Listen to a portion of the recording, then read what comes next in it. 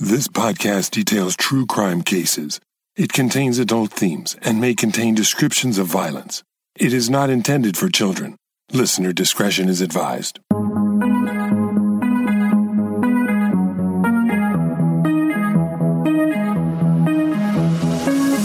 Thank you for joining me for today's episode of Once Upon a Crime. In this special bonus episode, we're commemorating 5 years in podcasting. It's hard to believe, but I launched Once Upon a Crime on June 9th, 2016, releasing the first 3 episodes, or the first series, Lost and Found, on the same day. The next month, I released 4 more episodes and the series Killer Kids. At the end of that month, Justin Evans from Generation Y mentioned my episode on their podcast. At that point, thousands more listeners discovered Once Upon a Crime because of his generosity, and the rest is history. I continued releasing episodes every week, and soon had to quit my day job as a counselor to become a full-time podcaster. I am so grateful to be able to share my true crime stories as my full-time job. In fact, it almost doesn't feel like a job at all sometimes. Even though it takes many hours each week to produce each episode, I've really never had more fun. Last month, I concluded Season 5 of the podcast, and next week, I'll start a new series to begin Season 6. But before I do, I decided to take a moment to reflect on all I've learned during 5 years as a true crime podcaster. So I'll be sharing the top 5 surprising true crime facts that I've discovered after 5 years of immersing myself in all things true crime. I'll also be bringing you, our listeners, into the celebration by telling you how you can score some 5-year anniversary prizes. I'll be giving away some OUAC swag, shout-outs on the show, and other cool prizes just for being a listener of this podcast. I'll tell you how you can join in the giveaway a little later in the show. But first, I'm going to summarize the first 5 years of Once Upon a Crime by the numbers.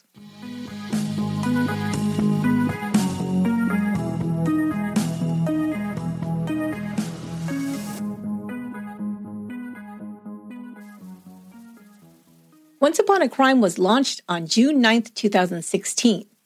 In our first week, 700 listeners downloaded the show. At the end of 30 days, Once Upon a Crime was downloaded over 7,700 times. Then, as I mentioned, Once Upon a Crime was given a shout-out by Generation Y on their episode number 190, which was released on July 24th, 2016. By the end of that week, 82,000 listeners had found the show. By the end of our first season, June 2017, we had released 49 episodes and 12 different series. The most popular episodes were episode number 3, the Cleveland Kidnappings, from the Lost and Found series, the very first series. Another very popular episode was episode number 8, Brenda Spencer from the Killer Kids series. And finally, episode number 39, the case of John List, the Family Annihilator, from the Monstrous Moms and Dastardly Dads series. Once Upon a Crime entered the iTunes charts for the first time in August of Season 1 on the all-time podcast chart, or what we call the Big Chart, where every genre is listed. It was sandwiched in between number 41, WTF with Marc Maron, and number 43, Real Time with Bill Maher. That's when I felt like Once Upon a Crime had hit the big time. Another major milestone was 1 million downloads, and we hit that milestone in less than 1 year, in March of 2017. Our very first sponsor was the Great Courses Plus, and that happened in May of 2017, which began to put me on my way to becoming a full-time podcaster. Also in March of 2017, Once Upon a Crime was featured in Entertainment Weekly magazine. An article in that magazine highlighted our Fatal Fans episode about the murder of actress Rebecca Schaeffer. Since then, other press coverage of the podcast has appeared in the San Jose Mercury News, Marie Claire magazine, the Journal of Alta California, and Harper's Bazaar magazine. It has also been mentioned several times on Vulture.com, as well as Uproxx and Bustle Online. Some of my favorite things to do are to meet listeners, and I've had several opportunities with some special events that have occurred. I was asked to appear on Podcast Row at the first ever CrimeCon in Indianapolis, Indiana in June of 2017. Since then, we've been invited to be a featured podcaster in all but one of CrimeCon's conventions, traveling to Nashville as a guest in 2018, to New Orleans in 2019, and participating virtually in November of 2020 for CrimeCon House Arrest. I also participated virtually at CrimeCon 2021, held in Austin, Texas, and online just this past weekend. I am now preparing for a trip to Europe to meet UK listeners at CrimeCon UK in London in September. Once Upon a Crime listeners have been amazing. They are some of the most loyal supporters of this show. After getting several requests from listeners, I launched our Patreon account where listeners could support the show by becoming members. That launched in February of 2017, and we reached 100 Patreon members by July of that same year. I started the podcast as an independent venture, just something fun that I thought would be a really cool hobby. But it quickly blew up to be much more than I had bargained for, and so I finally decided that I needed to get some help to continue to produce the show. The first help I ever hired was in January of 2018, after being a one-man band for about 18 months. Lorena Garcia, who is still my assistant and right-hand woman, was my very first helper and is still with me today. On that same month, Once Upon a Crime surpassed 5 million downloads. And about 9 months later, on October 1st, it reached the milestone of 15 million downloads. And just last year, in 2020, Once Upon a Crime received a major award. The podcast won the People's Choice Podcast Award for Best Podcast in Society and Culture. We were also previously nominated in 2019 for Digital Hollywood's Podcast Award in the category of Investigative Journalism, True Crime, and Justice. Finally, bringing us up to date, in March of 2021, we released our 200th episode and surpassed over 25 million downloads. In total, Once Upon a Crime has released 216 total episodes, 53 series, and 2 miniseries, and the podcast is still independently produced.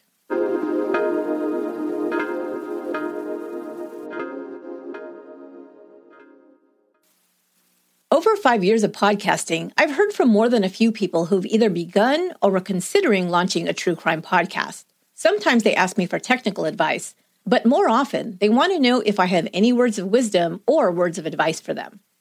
This usually leads me to reflect on the things I've discovered during my time immersed in the genre of true crime and true crime podcasting. Some of these things, I think, may surprise my listeners, even the ones who are very immersed themselves in all things true crime. So here are the 5 most surprising things I've learned during my first 5 years in the true crime game.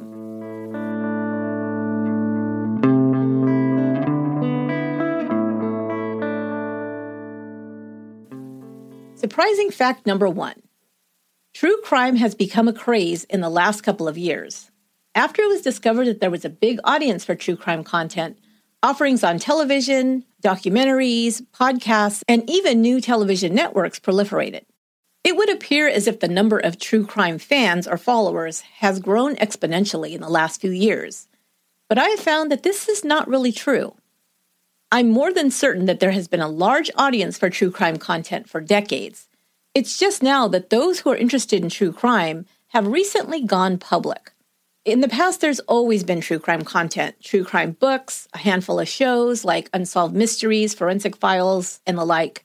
And they've been around for a very long time, and they have very loyal audiences. But you can go even further back and find content that was popular with the public, even in the 40s, 50s, and 60s, like True Detective magazine, and even comic books based on true crime stories. People have always been fascinated by sensational true crime reporting. You can think as far back as Jack the Ripper, the Black Dahlia, the Zodiac Killer, Son of Sam, etc. I believe it's human nature to be interested in things that we consider outside the norm of so-called polite or civilized society. So once the interest in true crime really became mainstream, and people realized that they weren't alone in this interest in these subjects, they began talking and sharing with others about cases that they were following, documentaries they were watching, and podcasts they were listening to about true crime. This led to the media and even Hollywood taking notice, and more true crime content was being produced in all different kinds of forms. I'm sure that there are some people that have just recently discovered this kind of content and now are immersing themselves in it. But there are many, many people out there who tell me that they've been following true crime like I have, basically all of their adult lives.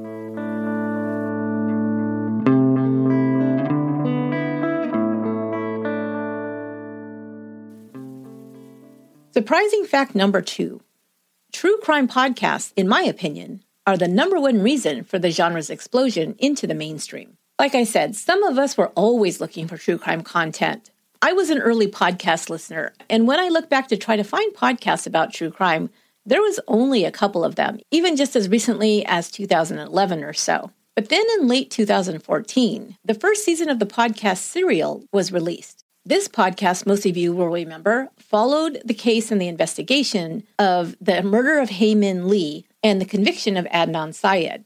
Serial became a huge phenomenon that not only reached a large mainstream audience, but also introduced podcasts to a larger audience. Sarah Koenig, the host of Serial, was even invited onto Stephen Colbert's show, The Colbert Report, in December of 2014. Right about this time, my plans for launching a true crime podcast of my own was already in the works. I'd been planning the show since about 2013 or 2014 and had begun researching cases to cover and started to get all my audio recording equipment set up in about 2015. Because there was only about 10 episodes of Serial before it ended, I realized that there was this huge audience that was looking for more true crime content. And so I figured this was a good time to launch my true crime podcast, and I did so in 2016. There was actually a handful of other true crime podcasts that launched around the same time I did. Some of these people became friends of mine.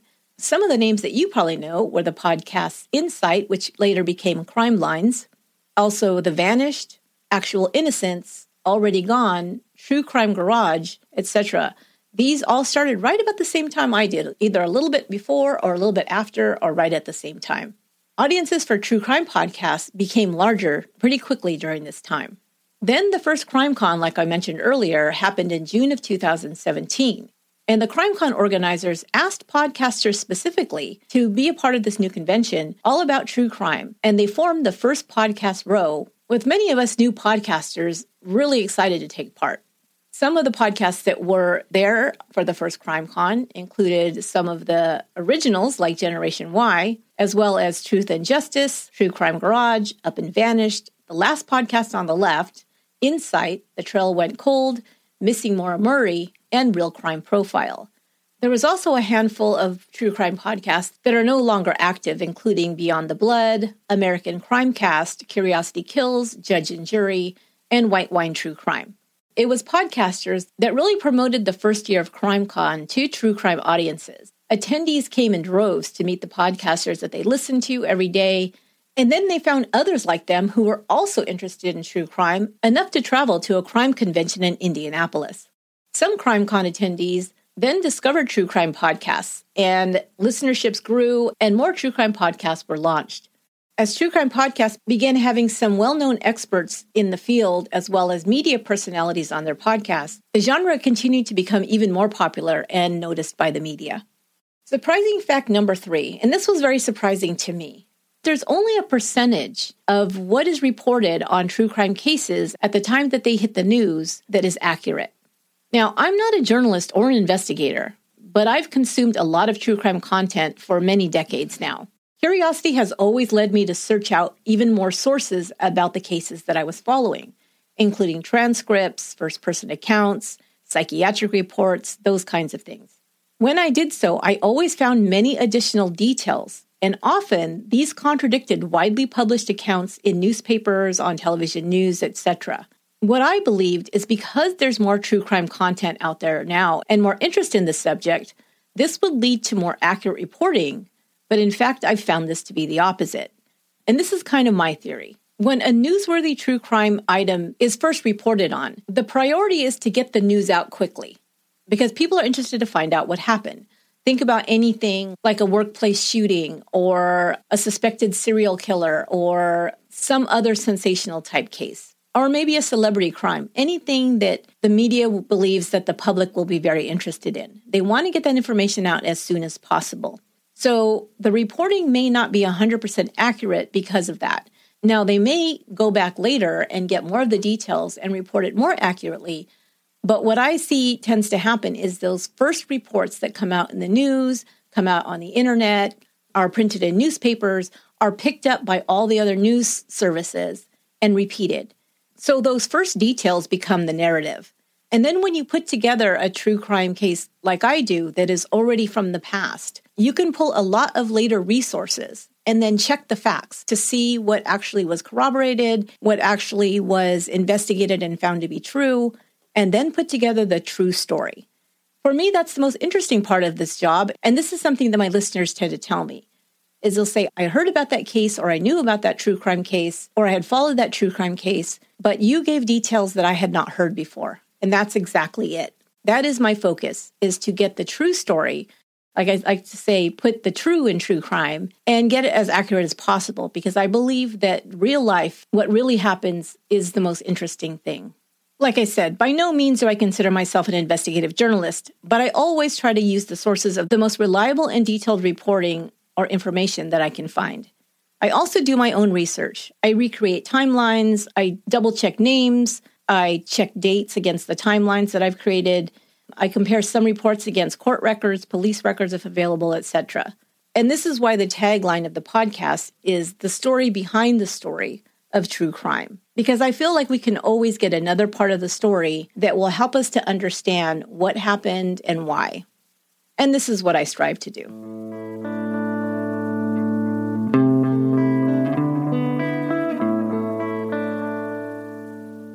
Surprising fact number 4. I found that the motivation behind almost all violent crime that I have researched can fit into one of just a few categories. I'll preface this by saying that I've eliminated crimes that are committed as a result of something like drug addiction leading to a drug-induced psychosis, self-defense or perceived danger, or severe mental illness. So those have been taken out of this theory that I put together. So the first one of these motivations that I found that's pretty common is what we can just label hate. Rage against a person, a group, or an entity. And that hatred could be aimed against several different factors: gender, race, social status, personal history, etc. I'll give you a couple of examples. Serial killers like Ted Bundy, Ed Kemper, David Carpenter can really be boiled down to the hatred of women. All of these men sought out women, and they wasn't merely sexual crimes, which are bad enough, but was a deliberate plan and attempt to do the most harm and most damage to a person solely because they were female. We can also take this and apply it to Aileen Wuornos, which of course we can look at her history, which I did in the episode on Aileen Wuornos, but we can also see that she took out her rage on men. So that's the flip side of that coin. And then we can look at some more personal reasons for hate. Ellie Nessler, if you'll remember, was a woman who committed the shooting in the courthouse. And this had to do with revenge for the hatred of the person who had abused her child. Then you can look at other factors that play into this kind of hate or rage. For example, the soccer brawl in Brazil episode that I did, where neighbors were pitted against each other, and it was like a gang-type mentality, but it was based around neighborhood groups as well as sports team rivals. And then again, another more very personal hatred, we can look at the Betty Broderick case. And this, we know, was a all-intense, passionate hatred against her ex-husband. Number 2 motivation for violent crime is greed. I've covered several episodes that had to do with people who committed some of the worst crimes because they were motivated by greed. So Dale Ewell, which you remember was the spoiled son episode, who plotted to kill his parents and sister to gain an inheritance. And then just recently, Anjette Lyles, who poisoned her husband's and her child to collect life insurance. Number 3 motivation that is often seen in violent crime is jealousy. One example of a case that jealousy was the motive was the Texas cadet murder case, where Diane Zamora was jealous of a perceived romantic rival and urged her boyfriend to kill the rival so that he could prove that she was the only person in his life. We can also apply the jealousy motivation to the O.J. Simpson case. Many cases where a spouse or romantic partner will kill that romantic partner or a rival. But there's some motivations that are compounded. So I'll give you one example. The Clara Harris murder by Mercedes, I listed that motivation as hate hate/jealousy, because she grew to hate her husband after becoming jealous that he was having an affair with another woman. Motivation number 4 is a little bit more nuanced. I call this ego/shame. So when somebody has a motivation because their ego has been damaged by either being rejected or something of that nature, and it brings up this feeling of shame that they cannot abide. So that makes them strike out violently against whoever or whatever has made them feel like their ego was diminished or they were shamed.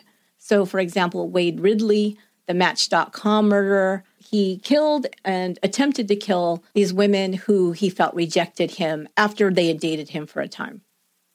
I'll bring up Betty Broderick again. Ego and shame played a part in her case when she felt that she had been thrown over by her husband for another woman. Drew Peterson was convicted of killing his first wife and suspected of killing his second wife, who has still not been found, Stacy Peterson. His wife was going to leave him. He decided that he could not abide losing that control that he had over her life and decides to eliminate her. We also have to look at that narcissism plays a role. If you think about the ego-shame dynamic, it's definitely tied to a narcissistic personality a lot of times because they possess this sense of entitlement and the need for control. These perpetrators' damaged self-esteem often masquerades as self-confidence, bravado. They seem bigger than life. They have these bigger than life ego. And when something happens that messes with that ego identity of being this person and now having to face that they're not that person or they can't control everything or they're not in control, then they may take some violent action. Another one that I can put in this category is John List, the family annihilator. He was losing his income. He was not going to be able to provide for his family in the way that he was used to. He was a very controlled and controlling person. And when he started to lose that control, in his mind, it was better for him to eliminate the people who he would have to face in shame because he could no longer live up to that idea of himself. So he decided to eliminate them. Instead of living in the reality, things were not going well financially and in his career.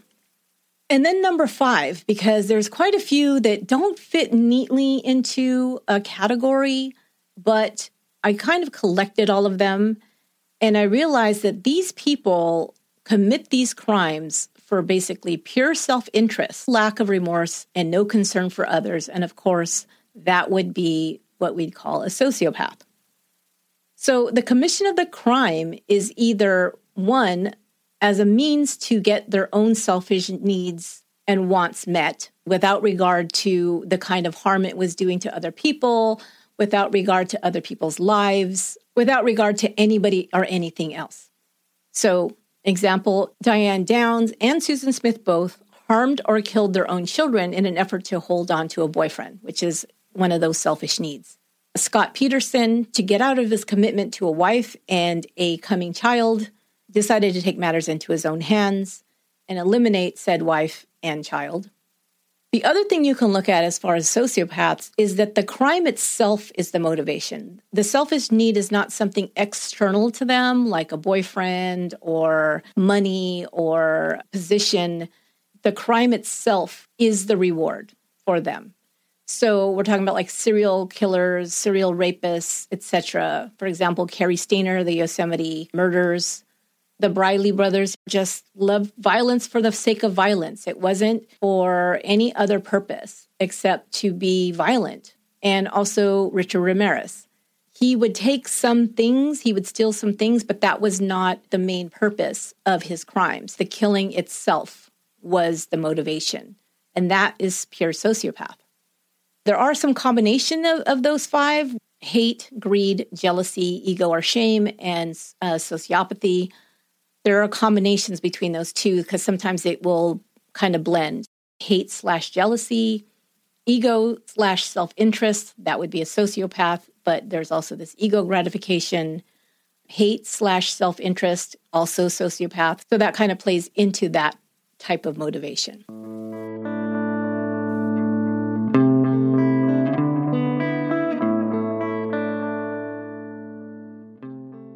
Let's move on to the last surprising fact number 5. And this is something that came up because of everything that happened in the past year as far as how lives changed when the pandemic hit.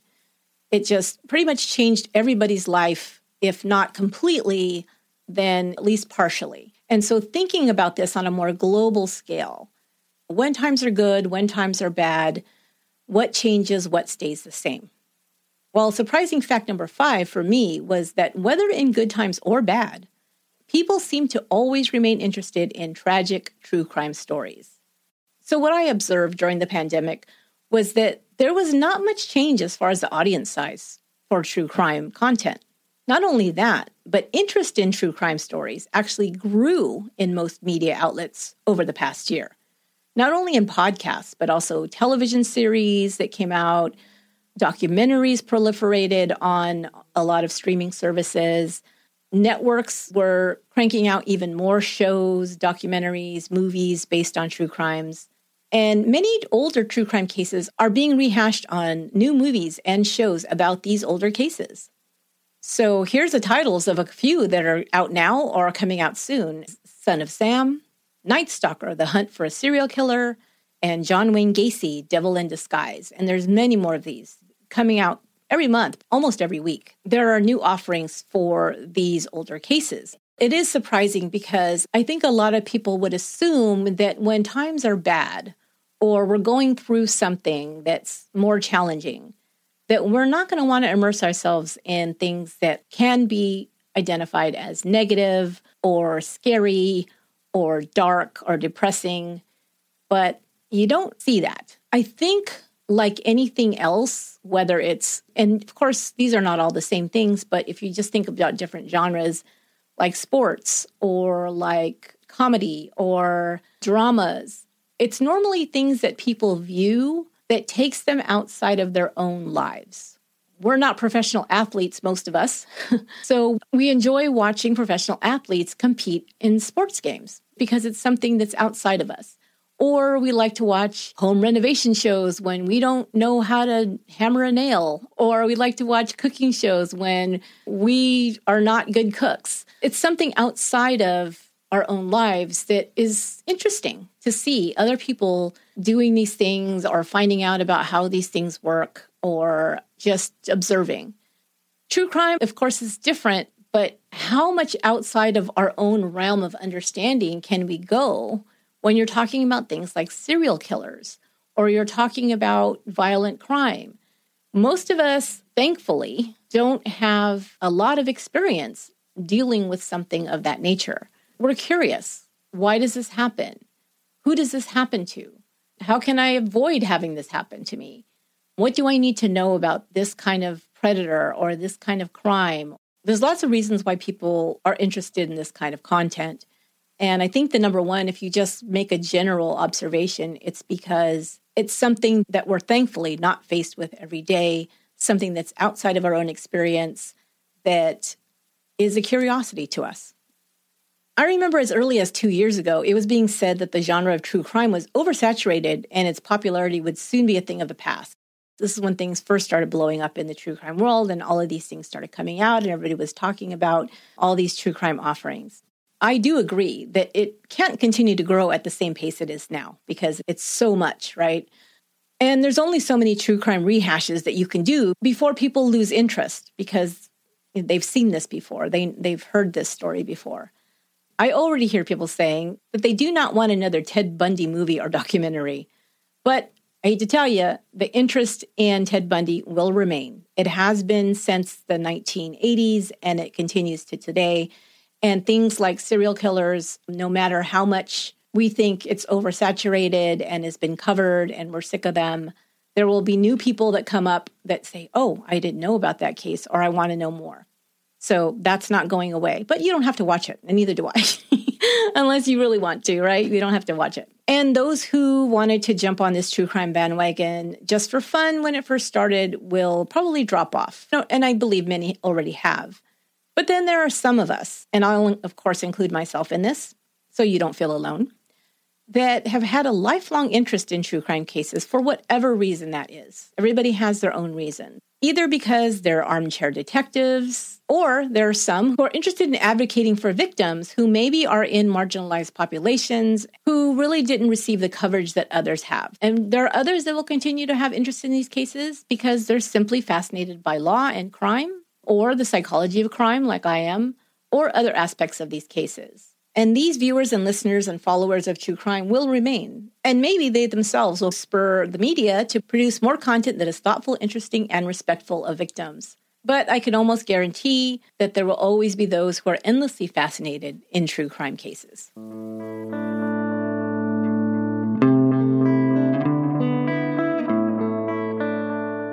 As we wrap up here, it's giveaway time.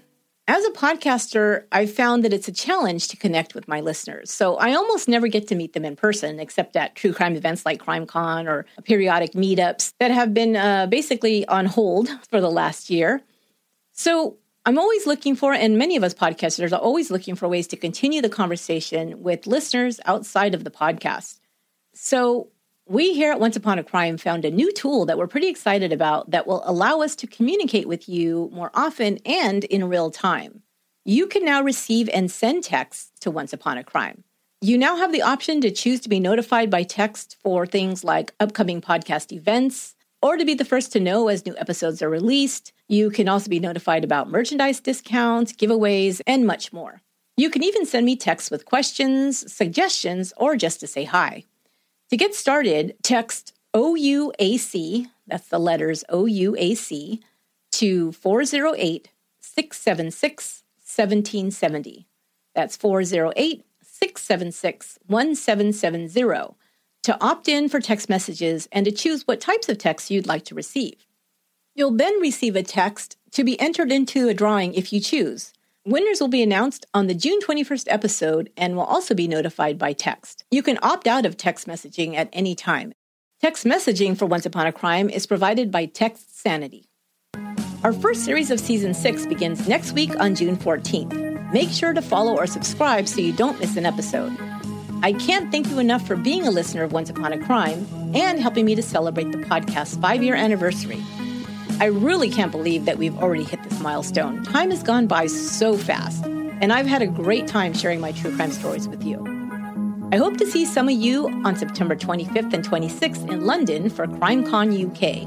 Tickets are going fast, so if you haven't secured yours yet, make sure you do so as soon as possible. You can use my promo code ONCEUPON21 to get 10% off, and I'll see you in London. I'm looking forward to many, many more years of sharing true crime stories with you and meeting you in person, too. CrimeCon 2022 is being held in Las Vegas, Nevada, April 29th through May 1st of next year, and I'm hoping to be asked back to Podcast Row then and connect with all of you who plan to attend. Once again, I just want to express my gratitude to all of you who have supported the show by patronizing our sponsors, becoming Patreon members, or just listening and telling a friend. You guys rock, and I can't thank you enough. Until next time, be good to one another.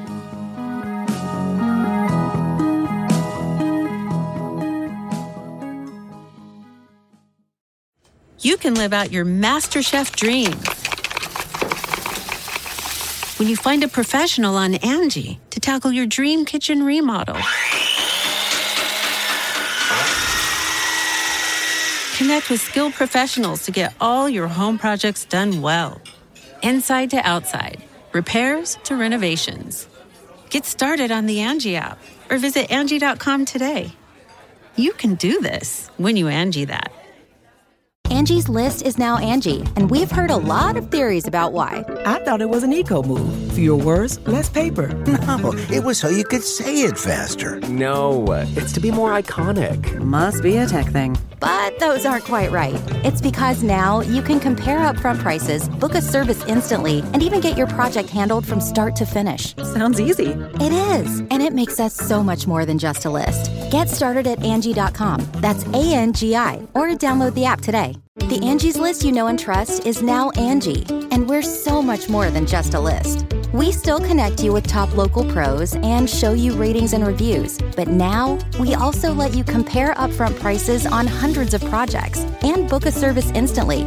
We can even handle the rest of your project from start to finish. So remember, Angie's List is now Angie, and we're here to get your job done right.